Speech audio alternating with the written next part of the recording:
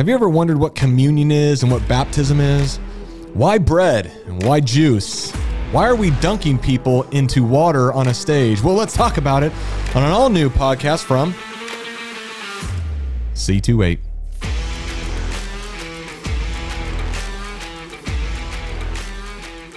Good, solid questions here. Yeah, they are good questions. They are. They've been asked since our first season. People have been wanting us to cover these questions. Yeah. Speaking of seasons, what is this episode, CJ? This is our last. I was like, well, you did just do the intro. That felt like a trick question. This is our last episode of season 2. That's right. Last episode of season 2, going out with a bang. Going out with a bang. Or a dunk. Oh, yeah, that's good. This is why we're going to make a real splash. All right. Yeah. Yeah, that's good. So we're going to end this season talking about communion and baptism. This brings our episodes to 10. We really wanted to get 11, but there's one episode we just couldn't get together. It involves several people. We'll have to get that next season.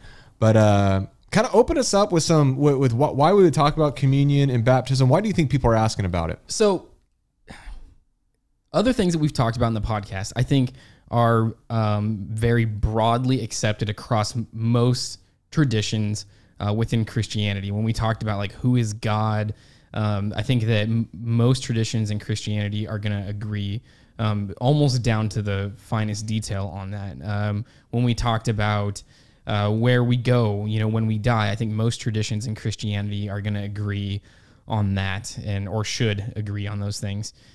This one is tricky because when it comes to what some refer to as the ordinances or the sacraments of the faith, there is a lot more discussion around those things. So some people will, instead of baptizing by immersion like we do as Baptists, they're going to sprinkle, right? They're not going to dip into water. And some will sprinkle with water, and some will sprinkle with oil.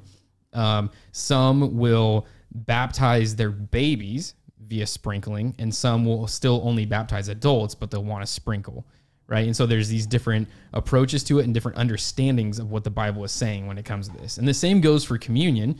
What communion actually is a discussion amongst different traditions within Christianity, right? So you've got, I think I was talking about the Lutherans, right?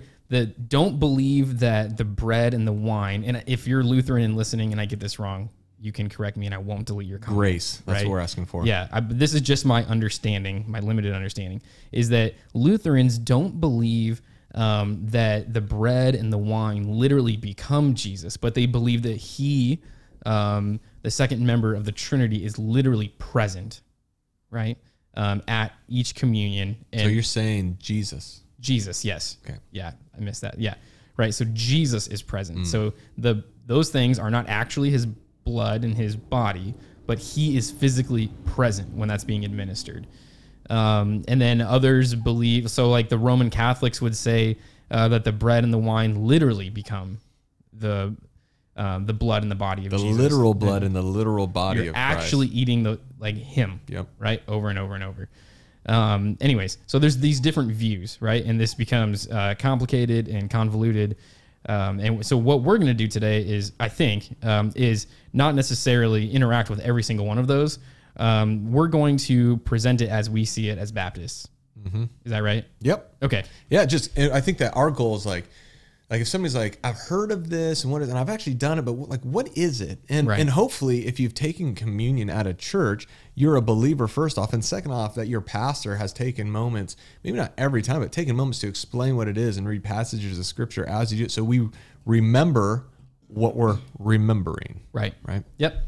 Cool. Yeah. So let's start with baptism, because I think that one is more of like, the fun one for everybody to debate for some reason. Like I have really good Presbyterian friends that we give each other a hard time constantly about whether we baptize babies or not. It used to be not so funny Right. But they took it way too far at one point in church history and started drowning Baptists. Yeah. So that's not cool. Taught us a lesson. Right. And now, like, they let me go to school with them and stuff. So things are different. And they just kind of take you under their wing. Right. The Reformed tradition, the Baptist tradition kind of hugged it out, I think. And now there's some like brotherly jesting that is happening. Well, speaking of that, if I could just, the Heidelberg Catechism, question number 68, how many sacraments? You like that? Go ahead. Yeah. Go Sacraments? Are you from Louisiana? Daggone Sacraments. I went to type in how many sacraments, and it took me to Craigslist for Sacramento. Oh my gosh. It's question number 68 in the Heidelberg Catechism is how many sacraments has Christ appointed in the New Testament? Their answer is 2, Holy Baptism and Holy Supper. So let's talk about Holy Baptism. Okay. As CJ said, was a good one to start off with. So, Brian, do we baptize babies as Baptists? We do not. However, I don't get super upset necessarily at people who do baptize infants, although I think that there's a portion of something that we obviously disagree on in the interpretation of Scripture. Yeah. I mean, I think, and this, I think, represents my Presbyterian friends well, that it. And if he doesn't, just fire back at those comments. Let CJ have it. Let him know. Deontay will let me know. Don't worry. Yeah, that's who I'm thinking of. I think it just comes down to a hermeneutical difference, like how we're interpreting certain passages. Like the Westminster Confession, right? It's not necessarily my confession, so I'm speaking right out of my lane here a little bit. But it talks about in interpretation things that are good and necessary implications, I believe, or deducing what is good and necessary from the text. And we differ, like Baptists and the Reformed tradition, differ on what is good and necessary to deduce from the text, right? So if I were to try and put it in a nutshell, I think that hold on. There we go. All right. Tom Medley and his motorcycle went by again. I think that my Presbyterian friends are deducing something that could potentially be good from the text. I don't think it's a necessary implication from the text, which we're talking about infant baptism. Yeah. Right. Yeah. So I can understand, and I've seen, and I've been through the classes at seminary that have taught this and made the case for it. So I understand why they believe it. I am not convinced. My soul's not convicted. My conscience isn't bound that it's necessary. So that's probably where I would land on it. Yeah. And because of that, I just can't get on board with infant baptism. Yeah. I think I feel the same way. And if we were just to summarize simply how the Presbyterian faith comes to that, would it be too simple to say that they essentially take Old Testament circumcision and say that infant baptism is the New Testament circumcision? Yeah, it's the equivalent. Yeah. Right. So it's both covenants have an outward sign. Yeah. And when the old covenant is done away with, that the physical act of circumcision is no longer the sign, and that infant baptism takes its place. So that they see baptism as a sign saying these people are part of the covenant community of God. And we would say you can't be part of the covenant community of God unless you've placed your faith in Jesus. And we can't know. Sorry, I keep interrupting. No, it's good. I'm interrupting you. But we can't know that an infant has done that. So that infant, we would be doing something wrong by giving that sign right to a baby. Right. Not that I believe that God can regenerate people in the womb as infants. We see something like that with John the Baptist, right? Oh, you and that. So that I'm not saying it can't happen. I'm saying we have no way of knowing. Yeah. So we need a credible confession of faith. Yeah. To be able to baptize someone, and then give them the sign of one dying to themselves and being raised again to life, right? Just like Jesus, and also being part of that covenant community. Yeah. So that is why we come to the conclusion that we baptize adults upon confession of faith. Nope, that's not true, because a secular definition of adults, we baptize people based upon a confession of faith in Jesus Christ as Lord and Savior. Yep. And so that could be kids, right? That can be adults, but not infants before they can talk. Right. So with that, I would just start out. I'll just give kind of my basis for that, and then you can kind of go off of that, and we'll see where we end up. The reason why why I believe that people should be baptized who are followers of Jesus and have a confession of faith in Jesus Christ as Lord and Savior. The ancient Jews were baptizing converts to show their need to be cleansed by God, right? And so there's this demonstration that we need to be cleansed by God starting, in the ancient Jewish culture. Then we have John the Baptist, before Jesus died on the cross and rose again, baptizing people, Jews and Gentiles alike, as he prepared the way for Jesus to come and teach that all need to be cleansed, all need to repent, and all need to be forgiven. And then we see Jesus himself be baptized by John the Baptist in Matthew chapter 3, verses 13 through 17. And then as Jesus concludes his earthly ministry, we can go to Matthew chapter 28, verses 18 through 20, and we see Jesus command that we go and we make his disciples, and then that we baptize them in the name of the Father, Son, and Holy Spirit, and then teach them to obey the commands. I'll read the text for you here. This is Matthew chapter 28, verses 18 through 20. It says, "And Jesus, and this is at the end of his earthly ministry, he has been crucified on the cross. He has been buried in the tomb. He has rose again, and now he is about to ascend to heaven. In the same way, we'll see him return later. But before he ascends to heaven, he says this to his disciples. He says, 'And Jesus came and said to them, all authority in heaven and on earth has been given to me. Go therefore and make disciples of all nations, baptizing them in the name of the Father and of the Son and of the Holy Spirit, teaching them to observe all that I have commanded you. And behold, I am with you always until the end of age.'" And so from ancient Jewish culture, they were baptizing people, showing that they need forgiveness of God and cleansing. And then John the Baptist came. He was baptizing, preparing the way for the Lord to come and teach that all need to be cleansed. And then Jesus will teach how you are cleansed. And then Jesus himself is baptized. And then as he leaves and ascends to heaven, before he does that, he teaches, make disciples first. As they become disciples, then baptize them in the name of the Father, Son, and Holy Spirit, and then teach them to obey the commands in the way that I've taught. And that is the Great Commission. And so then we go off and we do that. And so our best hermeneutical explanation of that and understanding of that is that followers of Jesus are baptized. Yeah. And so where our Reformed friends or Presbyterian friends, they would see a greater continuity between the Old Testament and the New Testament, or the Old Covenant and the New Covenant, than we see, right? We see something wholly new. And they would argue, I believe, that there's nowhere that it explicitly says that you shouldn't, right, baptize infants. There's nowhere that it explicitly says that the outward sign of the covenant community given to infants is done away with. So they would say, because of those things aren't said, then we should continue them. Yeah, because we're not told to discontinue them. I think our point also is that although we don't agree, we don't take major issue with somebody else doing that. We wouldn't do that, but we would rebaptize that person later if they would like. Yeah, you know? right. Yeah.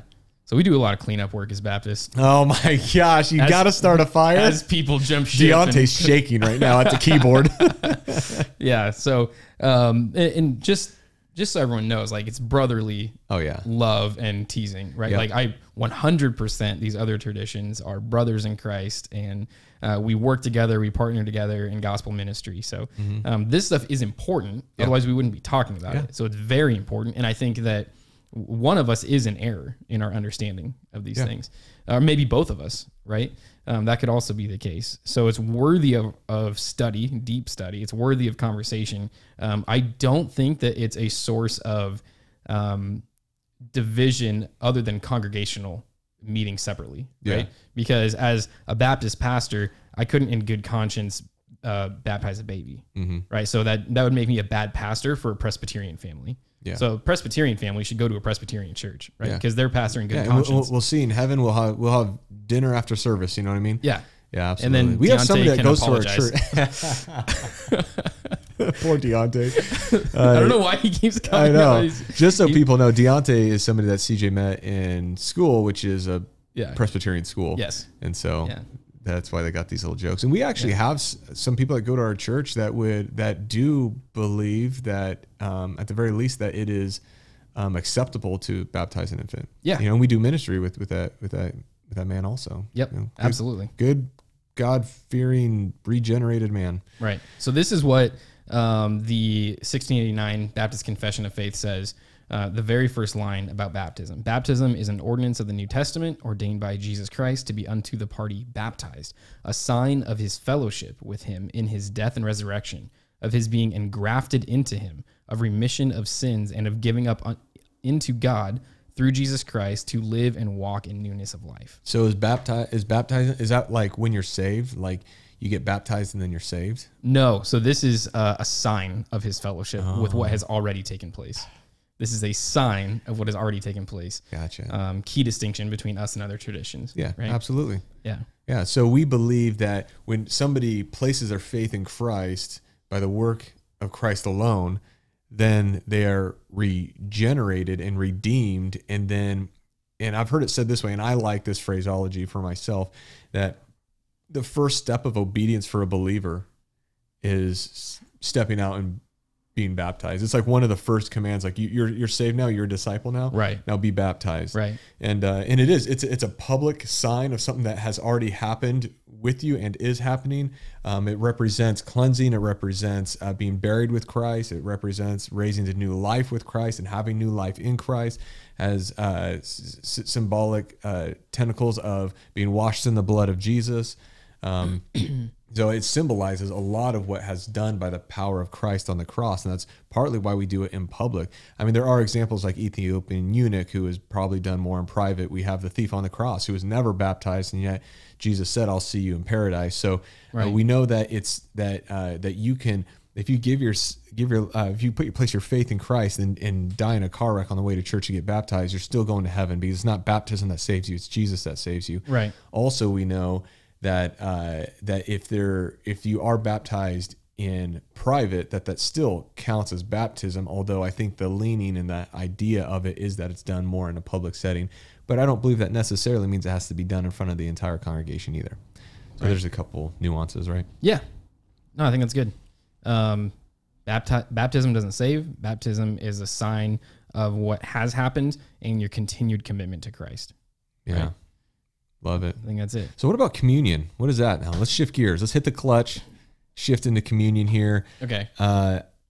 In Luke 22, I don't have the text here, but I know Luke 22 is often the section I go to also. And there's a section in 1 Corinthians when we lead communion, and it's Jesus having this meal with his disciples. And actually, from my understanding, Jesus doesn't actually partake with it, because he says, I won't partake of this again until I'm with you, indicating I've headed to Jerusalem.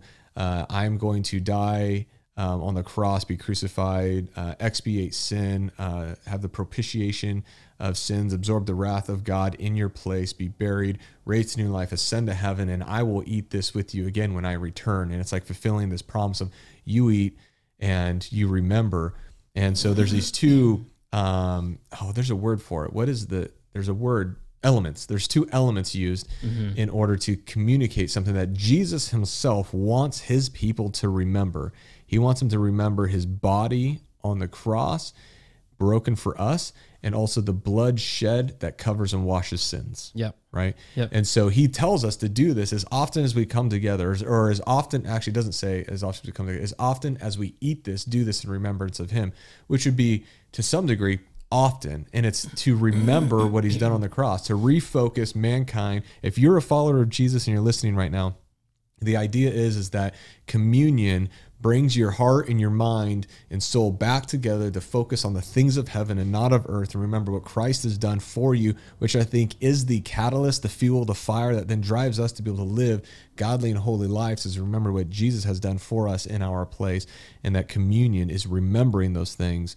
And so I think that since that is the intent and goal, I don't believe that what Jesus is teaching in any of these passages is that it's not cannibalism. It's not cannibalism. It's not drinking blood. It's not eating his body. Although there were confusions early on where they thought Christians were cannibals because they're eating Jesus, and there had to be clarifications made. And there's still, like the Catholic Church still believes that it transforms into the body and blood of Christ, and it's like literal physical body and blood of Christ. And we believe that it's unleavened bread and grape juice or wine, and then we take that, and we're supposed to be reminded of something. Remember. Yeah, Yeah, and that's, so again, going back to the confession, that's what it says. It says in chapter 30 of the Lord's Supper, the supper of the Lord, Jesus was instituted by him the same night wherein he was betrayed, to be observed in his churches unto the end of the world, for the perpetual remembrance and showing forth the sacrifice of himself in his death. Right? What a beautiful thing to be commanded to remember time and time and time again. Yeah, and it goes on and talks about the spiritual nourishment that comes from this, or the part that's being remembered, right? And so I like how the Heidelberg Catechism talks about it. And if I'm stealing something from something you're going to say, but go ahead. So Q&A 75 of the Heidelberg Catechism. The question is, how does the Holy Supper remind and assure you that you share in Christ's one sacrifice on the cross and in all his benefits? This is the answer.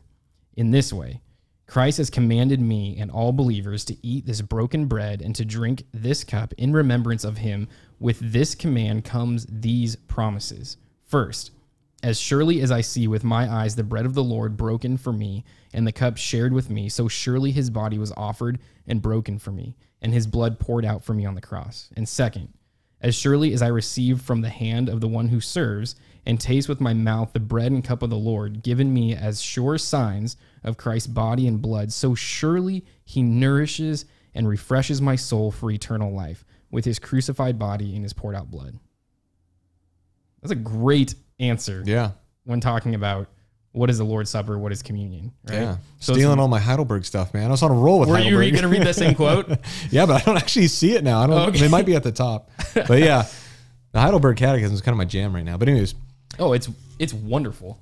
I mean, it's almost devotional. Yeah. It's theological, but you could absolutely, I mean, so it was actually designed to be used on Sunday mornings, right? Mm-hmm. This is the Lord's Day section and it's a one for each week of the year. Almost in an apologetic style. Here's a question. Here's the defense. Right. Why should I believe that? Yeah. This is why you should believe that. Shoot. Yeah, I love it. Good stuff. Yeah. And it's old too. Right. It's old. It's like leather coat and an old motorcycle smoking a cigar old. You know what I mean?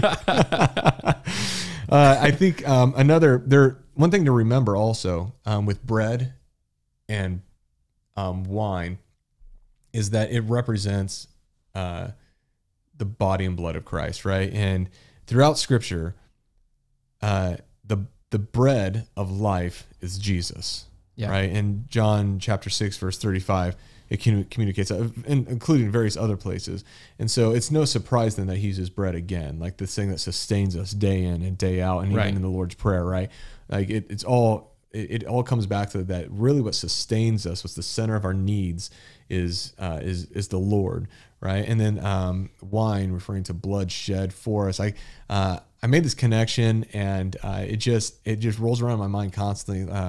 When the Israelites were captive in Egypt, the angel of death was going to pass over, and the only thing that protected you was the blood of the lamb being spread upon the doorpost.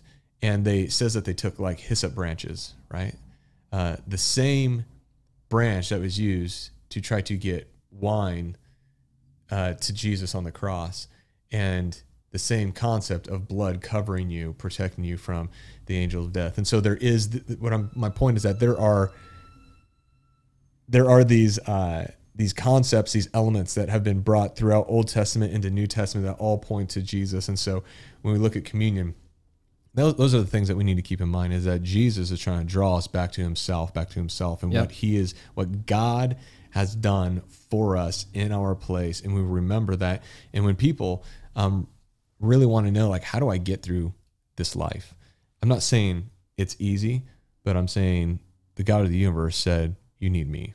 Yeah. And the nourishing and sustaining power, right? That's what the confession says. Yep, exactly. And I think that's, I mean, it's not surprising that our Lord knows us, but we need to be reminded and brought back to him and that truth and what he has done in our place and who our God is and who we are.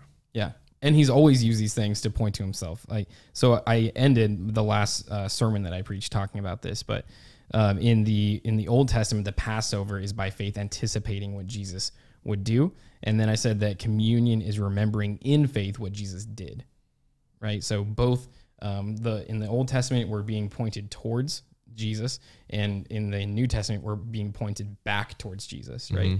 And then in the center is him. So the focal point of all of redemptive history is Jesus at the center.